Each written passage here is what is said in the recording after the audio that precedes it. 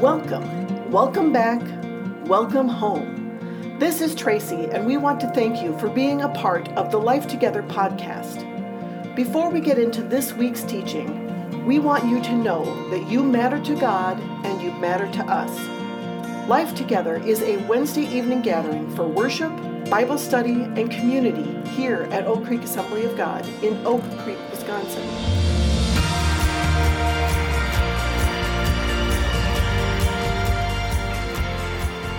Tonight is week number 3, or if you're keeping track, it is day 15 in our 52-day journey through the book of Nehemiah. Nehemiah is found in the Old Testament. It's part of 12 books of Old Testament history.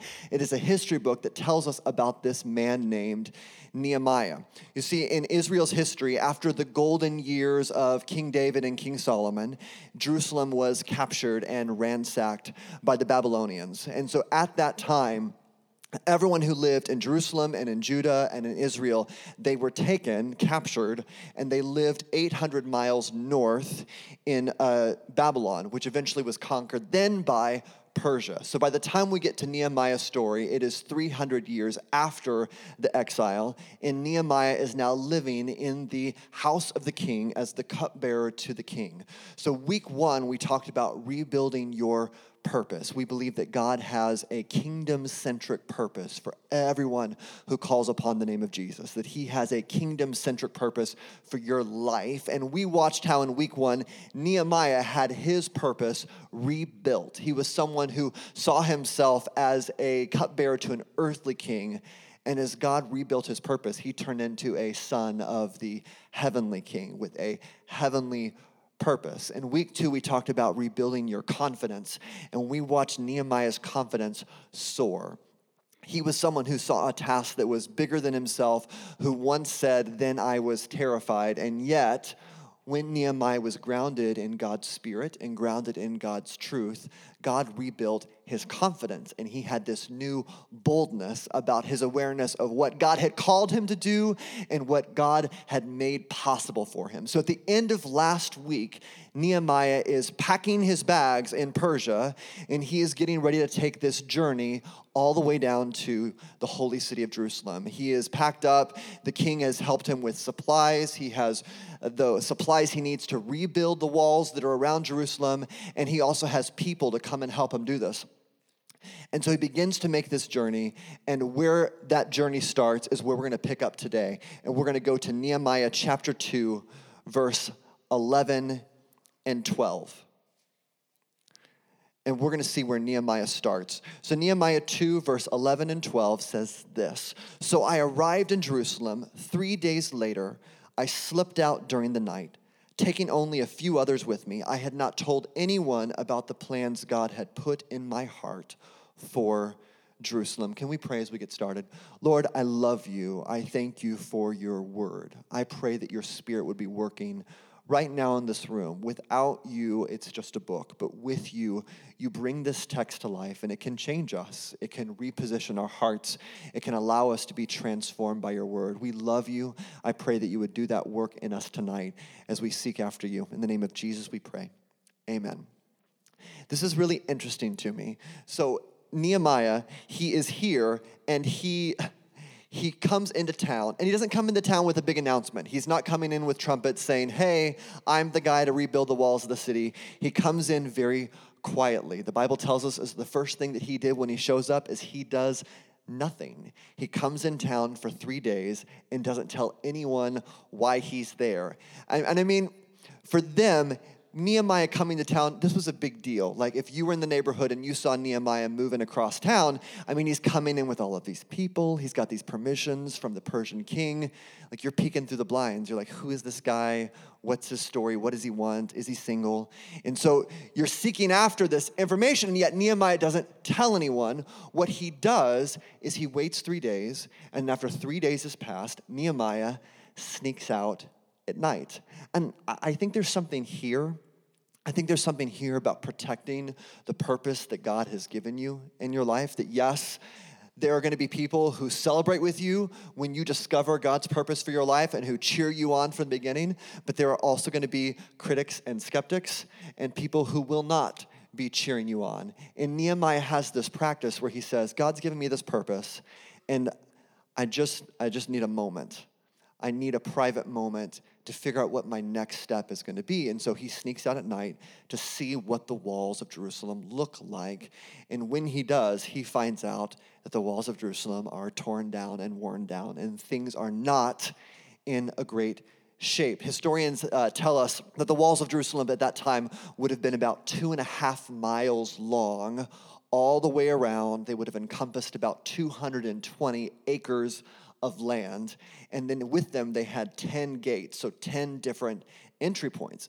So this is a huge project, and Nehemiah is walking around in the dark trying to see what shape it's in, and it's in really, really terrible shape. If you have ever built a fence around your backyard, this is nothing like this. So this is giant 2-foot or 3-foot wide blocks of limestone that are in shambles. This is a huge project. In the verses that follow, Nehemiah explains that even his donkey couldn't get through them because the rubble was just everywhere.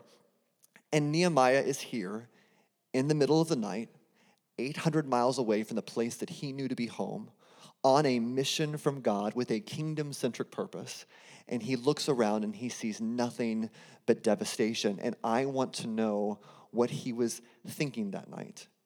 You know, we can't know exactly, but based on what Nehemiah does next, I have a guess that I want to share with you. And so here's my guess of what Nehemiah was thinking that night. My guess, as he was walking around that city, looking at the ruins, seeing how the walls were torn down and worn down, and he had one sentence rotating in his head over and over again. And that sentence, I think, was, I can't do this by myself. I can't do this. This is just too much. It's too big. I won't know how to get started, and I certainly won't know how to get done. This is too much. I can't do this by myself. I want to tell you that sentence is one of God's favorite things to hear from you coming in prayer. When you start off a prayer to your Heavenly Father and the first words you say are, I can't do this by myself, God says, good. We're on track here. You know, in Eastern culture, their communities are designed, their traditions are designed to make communal living a very central part of their existence. So in Eastern culture, it is very natural to live your life for your family or for your community or for your religion. In Western culture, where we live, things are much more individualistic. We say crazy things like, you be you, and we think of ourselves as only employee at the corporation of self. And so it is your job to protect and work for and guard after your happiness, and you're the only one on that job. And so it would be a waste of time for you to spend a lot of energy worrying about someone else's happiness, because if you're worried about their happiness, then who's going to worry about your happiness? So you take care of you, they'll take care of them, and we live very isolated with our goals and our ambitions, and thinking this way can lead to a very self-centered, selfish way of living. You know, listen to this. When God gives you a kingdom-centric purpose, it is the supernatural antidote to selfishness. So why? Because his kingdom-centric purpose isn't about you, and it cannot be accomplished by you. You cannot do this by yourself. Last week we talked about how your kingdom-centric purpose will always go beyond your ability, and yes, that's kind of the point. If you could do it by yourself, you'd get done, you'd look back, and you'd say, look what I did, and God is not interested in being your sidekick. God likes it when you start off your conversations with him by saying, I can't do this by myself. I wanted to just pause here, and I wanted to take a moment and meditate on that, because, again, we live in a very Western culture. We live in America. We live in a land where we really push that rugged individualism of, I can do this, I can make this happen if I would just try harder, if I would just be more independent, if I would be more autonomous, then I can take care of myself by myself. And it's a concept that's very contrary towards Scripture. And so what I want to do is let's just take a moment, and we're going to do this 3 times through, and you don't have to do this if you don't want to. But I'm going to breathe in, I'm going to breathe out, and then I'm going to say, I can't do this by myself. And if you feel comfortable, would you join me, and let's just do that 3 times together, and allow that truth to kind of land into our spirits tonight. Let's do that. So we're going to breathe in. We're going to breathe out. I can't do this by myself. We're going to breathe in. And we're going to breathe out. I can't do this by myself. And we're going to breathe in. And we're going to breathe out. I can't do this by myself. Do you feel that? Do you feel that the struggle that we go through most of our days, totally convinced that if we would just try hard enough, we could pull this off? We could make all the plates keep spinning? God loves it when you walk to him and say, I can't do this by myself. So if we can't do this by ourselves, what are we going to do? Well, let's look back at Nehemiah. Let's see what he did and what we can learn about what we do when we understand that we can't do this by ourselves. Let's skip down to verses 16 through 18. This is Nehemiah chapter 2, 16 through 18. It says this: The city officials did not know I had been out there or what I was doing, for I had not yet said anything to anyone about my plans. I had not yet spoken to the Jewish leaders, the priests, the nobles, the officials, or anyone else in the administration. But now I said to them, so this is the morning after he had this nighttime walk around Jerusalem. You know very well what trouble we are in. Jerusalem lies in ruins, and its gates have been destroyed by fire. Let us rebuild the wall of Jerusalem and end this disgrace. Then I told them about how the gracious hand of God had been on me and about my conversation with the king. They replied at once, yes, let's, the plural form, let's rebuild the wall. So they began the good work. So this is really, really, really great news. This is exactly what Nehemiah wanted. He spent the night before looking at how big the project was, about how he could not do this by himself. And so the next day he wakes up with a clear plan, and his clear plan looks like this: I need a team. This cannot be done by one person. So the only way I'm going to pull this off is if I find like-minded people who are going to do this with me. If I can find godly people, hardworking people, willing people to come alongside me, we might be able to pull off this project. And if we can do it with the blessing of God, we will pull off this project. But the one step that I can't skip is this step, and I need a team. Don't miss this tonight. You need a team. You can't do this by yourself. If you're going to accomplish God's kingdom-centric purpose for your life, you need a team. And you might say, but Dan, church people are weird. It's strange. I walk in, they're sitting at tables. I don't know where to sit. And they're weird, and they're not the same, age, ethnicity, or background as I am, and it's uncomfortable. And my mom, she's tough to talk to. She talks about politics all the time, and I can't deal with that. And, grandpa's just lost his mind, and my best friend had a baby, and so now they're not going to talk to me anymore. They're in their own party, and it's just difficult. Sometimes I just think it would be better if I just did this all by myself. Friends, it's not true. It would not be better. You cannot do this by yourself. You need a team. And yes, relationship is difficult. And yes, it takes work. A lot of you may have some negative influences in your life that need to be replaced with positive influences, but they don't need to be erased. They need to be replaced, because you need a team in your life to make it through. You will not accomplish God's kingdom-centric purpose for your life without a team. I want to take 60 seconds just to skim through all of Nehemiah chapter 3. If you're looking at it on your phone or on your Bible, it'll be good for you to scan over it with me. I'll remind you that Nehemiah is a history book, and in history books, names matter and lists matter. Nehemiah chapter 3 is nothing but a list of everyone who helps Nehemiah on the wall. It tells you who they were and what part of the wall they worked on. In Nehemiah chapter 3, you'll see listed all of the 10 gates that we had talked about and who worked on each one of those entry points, and it lists all kinds of people. There are priests who do some of the work, people who live inside the city do some of the work, and people from outside of the city travel into Jerusalem to do some of the work. A goldsmith is listed, a manufacturer is listed, famous people and regular people are listed, who all came together to be on this team. And none of these names may mean anything to you today, but I want to remind you of how much it meant to them and how much it meant to their families. If you were living in the 100 years after Nehemiah rebuilt the walls, you might be someone who could look on that list and go, my grandpa's in Nehemiah chapter 3. He's there. He helped Nehemiah rebuild that section of the entry gate by the sheep gate. That's what he rebuilt, and he helped Nehemiah. My grandpa was on the team, and that would be an awesome feeling. Like, my orthodontist was on the team with Nehemiah. Isn't that so cool? My grandma, you can't find her name on the list because historians of that time were pretty chauvinistic, but grandma was there and she helped feed them and house the workers and she helped care for the children. My grandma was on Nehemiah's team. This is a great feeling. It is one of the reasons that I love being part of this church, is because I get to be on the team. This Sunday morning, we are going to celebrate baptisms. There's a bunch of people that are getting baptized for the first time, declaring a new day, a new moment of commitment to the relationship with Christ. It is awesome.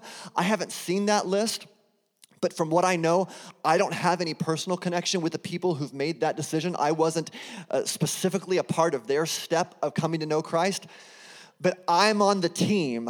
I'm on the team, and I get to celebrate with them because we belong together. We're part of the body of Christ, and it is awesome to be on a team. As the great lyricist Taylor Swift once said, there is no me in team. Nope, other way. There is no I in team, but there is a me, and I belong here. So you can't do this without me. I can't do it without you, but you also can't do this without me. I am part of the team.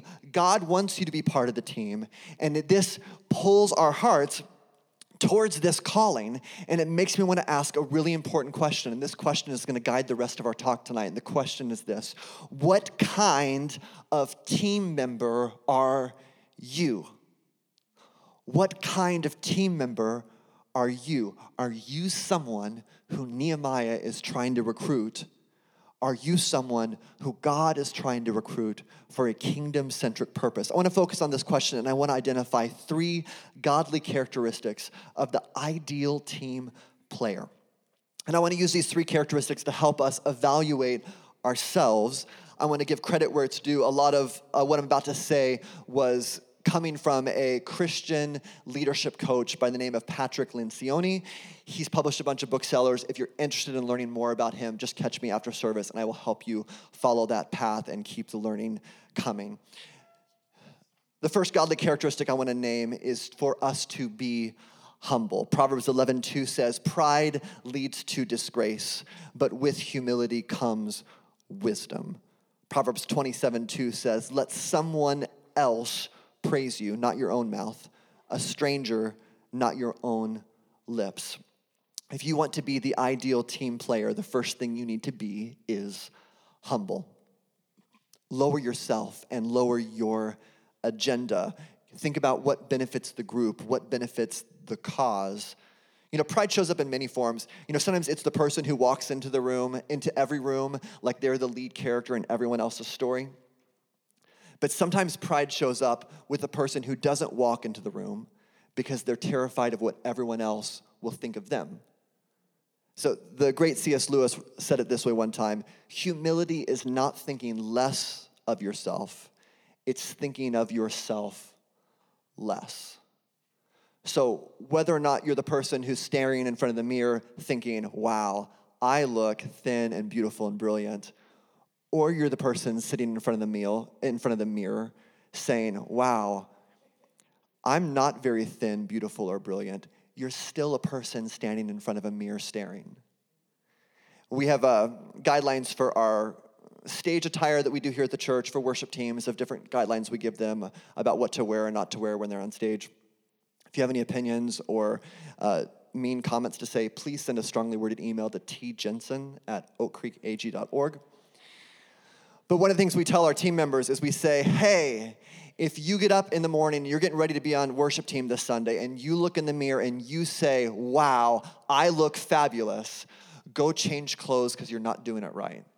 Keep it simple. Keep the attention off of yourself and be humble. humility is an extremely important part of being an ideal team player. Godly characteristic number 2 is to be hungry. And I don't mean food, I mean be driven, be determined, be persistent, be hardworking. Proverbs 21:25 says, despite their desires, the lazy will come to ruin, for their hands refuse to work. Proverbs 14:23 says, work brings profit, but mere talk leads to poverty. If you want to be the ideal team player, the second thing you need to be is hungry. Laziness is a curse that no one can cast off of you. It is heartbreaking to see how many help wanted signs are in our city right now. If you are in debt, can I challenge you tonight? Go get a second job. Go train for a new job that makes a bigger salary than what you're currently made, and get hungry. Get to work. Be hardworking. Be driven.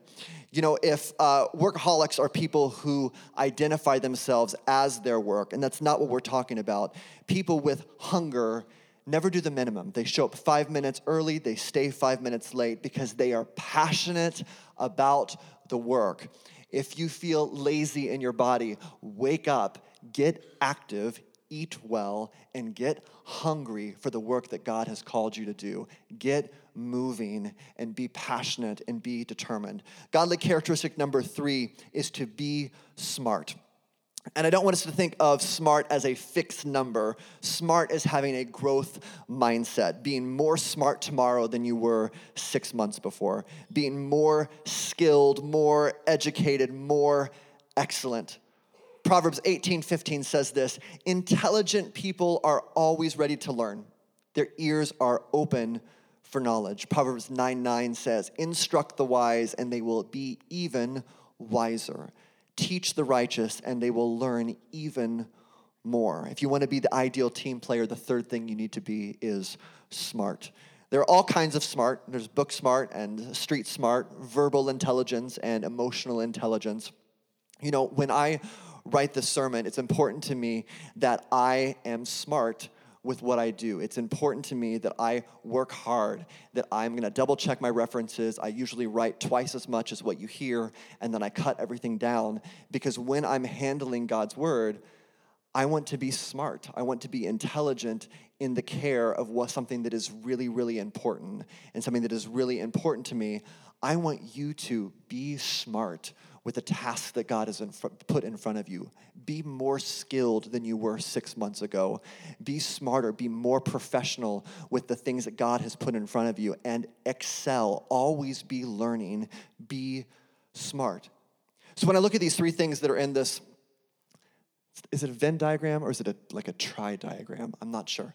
When I look at the 3 things that are in here about the ideal team player, the ideal team player is humble, hungry, and smart. It tells me that in the middle are all 3 of these things, which teaches me that these 3 things are not options. These characteristics are not a best 1 or best 2 out of a 3, but that we are targeting for people who are all 3. And the reason that's true is because when you are lacking in one of these areas, some strange things start to happen. So let's explore that. So let's start off by looking at the person who is humble and hungry, but not smart. So they're humble, they're here for all the right reasons, they're excited to be on the team, and they are hungry, they're really energetic, and they're gonna give it their best, and they're gonna work super hard, but they're not smart, they're not trained, they're not skilled. We're gonna call this person the accidental messmaker. So this is the person who comes in and they're brand new on the job, and they're here and they're really excited about it, but they're gonna keep making messes because they are untrained. If you find yourself having this trouble in your life, you might be the accidental messmaker who has not taken the time to be skillful in the things that you do. And so even well-intentioned and even humble, you're going to keep making messes. The next box I want to fill is on the left side here. And this is the person who is humble and smart, but not hungry. So the person who says, hey, I'm here for the right reasons, and I'm really smart, I know how to do the job, but I'm lacking that drive, and we're going to call this person the lovable slacker. So you've got this person on your team, you might be this person, and everyone loves having the lovable slacker on the team because they're so friendly, and they're really nice, and they're really joyful, and they really know what they're doing. They're very, very smart, but they lack the drive. So if you need it to get done on time, you're probably going to ask someone else. They're going to take it about halfway, and they're going to finish it the rest of the way, maybe tomorrow, and maybe not. The last group I want to fill in here is in the bottom, and this is the person who is smart and hungry, but not humble. And we're going to call this person the skillful politician. So, and this is tricky because a skillful politician can be so good, they're so skilled that they do a really good job of presenting themselves as humble because they can interview well and they know the right words to say, and when you meet them, they just seem so humble. But as you get to know them, as you see the pattern of their life lay out, as you see their practices get to work, you realize that they're very skilled and they're very determined, but they're just not humble. They have their goals placed in front of others' goals. When I look at these things, it's easy for us and just kind of fun to think about the people that we know and to go, oh, I know that person. Oh, I know this person. That's fun. I'm glad you enjoyed that. But the more productive task for us tonight is to find ourselves, and to look here and say, Lord, where am I excelling as an ideal team player, and where am I lacking? That if you've called me to be on someone's team, if you're calling other people to be on my team, if I need a team in order to be successful, in order to follow your will, where am I excelling, and where am I lagging tonight? Because I think if you looked at those three, humble, smart, and hungry, I think most everyone in the room would have a fairly easy time identifying maybe one that they're really great at. One that they go, that connects with me. I really feel like that comes very natural for me to be in that spot. And I think we all could find one of the three that we would say, and you found my weakness. That there's the spot where I want the Holy Spirit to work in me and to build me up. Working in teams is not easy. I think for the people in the room who have children or the people in the room who are in college, and that dreaded thing that happens when a teacher says, it's going to be a group project, and all the real smart kids go, and the lovable slacker goes, yes. Starts recruiting friends to do his homework. Good guy, nice guy. Life is a group project. Following Christ is a group project. Your spiritual maturity, it's a group project. And I want to begin to think about the teams that are represented in this room tonight. I want to ask you the question of who's on your team and whose team are you on?